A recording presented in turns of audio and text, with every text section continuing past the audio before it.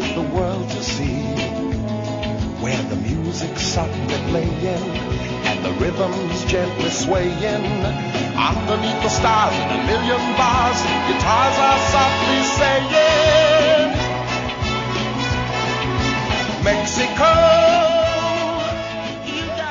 Marvellous. Long John there, introducing our spot from Latin America. It's John Bonfiglio, who's in Campeche in Mexico, and joins us now.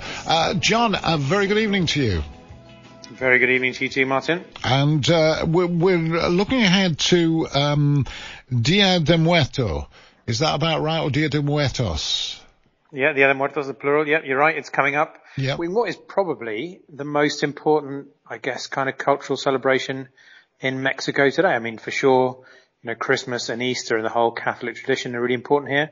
But I think in a very different sense, and kind of tapping into the indigenous and cultural roots and memory of what it means to be Mexican, Day of the Dead absolutely is the most important, I guess, kind of kitsch celebration, or now we would regard it as a kitsch celebration of life and in particular death. But really, it's since forever been a really authentic celebration here in Mexico, in which on the night of the first, Night of the Dead of November, and the second, the Day of the Dead, the general belief is that the dead return for a small window of opportunity, and really that kind of manifests itself in two big ways here, right across the country. One is in a private, very much a private family context, and the other one is in a public context. In a private context, really, you've got family gatherings at home in which they set up an altar with photos of deceased loved ones and perhaps items that belong to them, and what are called ofrendas, offerings, so maybe their favorite foods, drinks, and so on.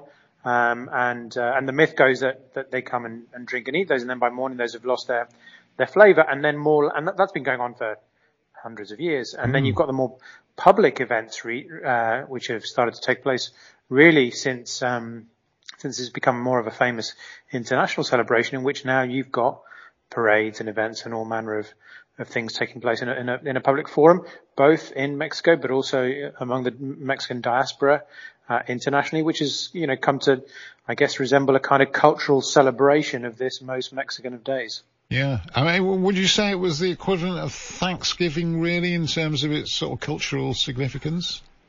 Yeah, I guess so, in terms of its uniqueness as well. I mean, for sure, folk in the US, and then you've got Canadian Thanksgiving as well. That's a very distinct thing that happens up there. I mean, I guess these days with Thanksgiving, it's more of an obvious thing in the sense it's family coming together, resembles Christmas in some ways in terms of eating and drinking and so on. The symbology around Day of the Dead and the skulls and the foods, the pan de muerto, the bread of the dead and so on, really is very, very distinct. I mean, only yesterday I was in a small rural town called Nichi, and we were meeting some people there and speaking to them about what was coming up in a couple of weeks. And we spent some time in the cemetery.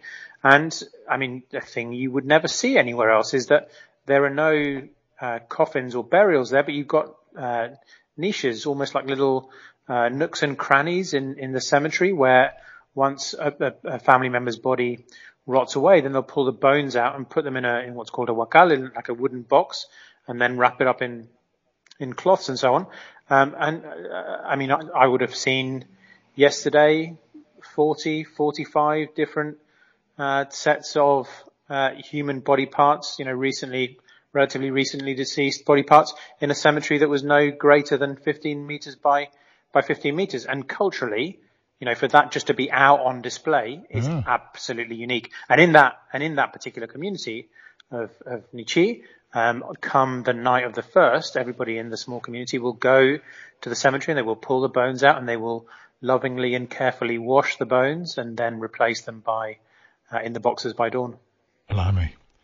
Sounds a bit gruesome over here, to be honest, but as you say, it's a tradition going back hundreds of years. Now, something else you've talked about in the past, John, Havana syndrome, now been reported at the U.S. Embassy in Colombia. Just remind us about Havana syndrome. Obviously, Havana is Cuba, yeah. Yeah, once again, the Kelner Show, the heart, the centerpiece, as a centerpiece of strange news. Yeah, Havana syndrome, for the first time was reported in Havana, Cuba, a few years ago now, and largely identified itself through a series of reported mysterious sounds, almost like drilling in and around the United States, special interest building, over there, and led to symptoms amongst a number of different diplomats there, including headaches, nausea, dizziness, and so on, and was latterly diagnosed as brain trauma. Actually, now there's an acronym for this disease or this illness, which, because nobody's identified, which is UHIs. The US government is referring to them as now, unexplained health incidents. And these things have seemed to repeat for a while. To some extent, people thought they were imagining them, but then another researcher said that actually it resembled a Russian weapon, ultrasonic weapon that was designed in the 50s, and so on. And it's become, one of the things we said on your show, one of the times we covered this previously, was that if we've started to hear about this, we're going to hear a lot more of it. And that's exactly what's happening. In Colombia, only this week, a week before the Secretary of State for the US, Antony Blinken, visits Bogota, there have been some new complaints. The Secretary of State, State Department hasn't made clear how many people have been affected, but people have been affected. In Berlin last week, the same thing happened, and just when Kamala Harris visited Vietnam a couple of months ago as well, the same thing took place. So it seems as though these attacks are now beginning to accompany high-profile US visits, and nobody really is fully none the wiser as to what's taking place. But I guess most people are betting on some kind of microwave weapon that somebody, brackets probably the Russians, because they have the technology. Yeah. Historically, they have the technology have been employing in a kind of strange, nefarious way. So it's now fully been accepted by the US as well, by the US government, because they've actually for the first time this week voted to actually compensate people, diplomats that suffer from these UHIs. Which sounds a little bit too much like UTIs. Yes. But there you go. Yeah. Well, just finally, we've talked a fair bit in the past about the fanaticism for boxing in Mexico and how big a deal, big sort of heavyweight fight, well, any weight really, but big title fights are. And you watched Fury Wilder last weekend, which we were covering here on talkSPORT. It was obviously on pay-per-view TV in the UK. And slightly different in the way commentary is done in Mexico.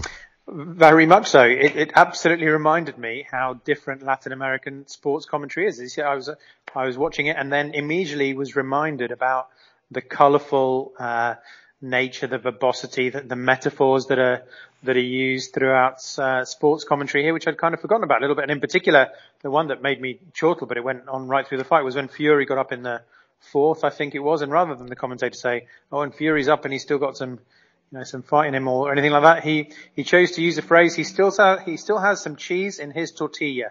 One of the crucial points in the fight. And then that just got me remembering, when there's a lot of Premier League coverage here and stuff, some of the absolute classics, how David Beckham, for example, was never ever referred to, in any football match that I watched with Latin American commentary as David Beckham. He was always referred to as Spice Boy. And my all-time favourite was the fact that Paul Scholes equally was never referred to as Paul Scholes. He was always the Prawn. The Prawn picks up the ball in centre field, passes it to the right and so on. And, so for like however long Paul Scholes played, which, 10, 15 years of top level football in Latin America, he was never known by his name, always as the Prawn. The Prawn. I don't think he was ever called the Prawn over here. I mean, there was all that stuff about Prawn Sandwich Brigade at Old Trafford, but I don't think he was ever called the Prawn. And the Spice Boys was David James and Jamie Redknapp, some of the players at Liverpool were the Spice Boys. Fascinating. Yeah. John, as always, thanks ever so much, and we'll talk to you next week, sort of in advance of the Day of the Dead, so it'll be approaching, won't it, next weekend?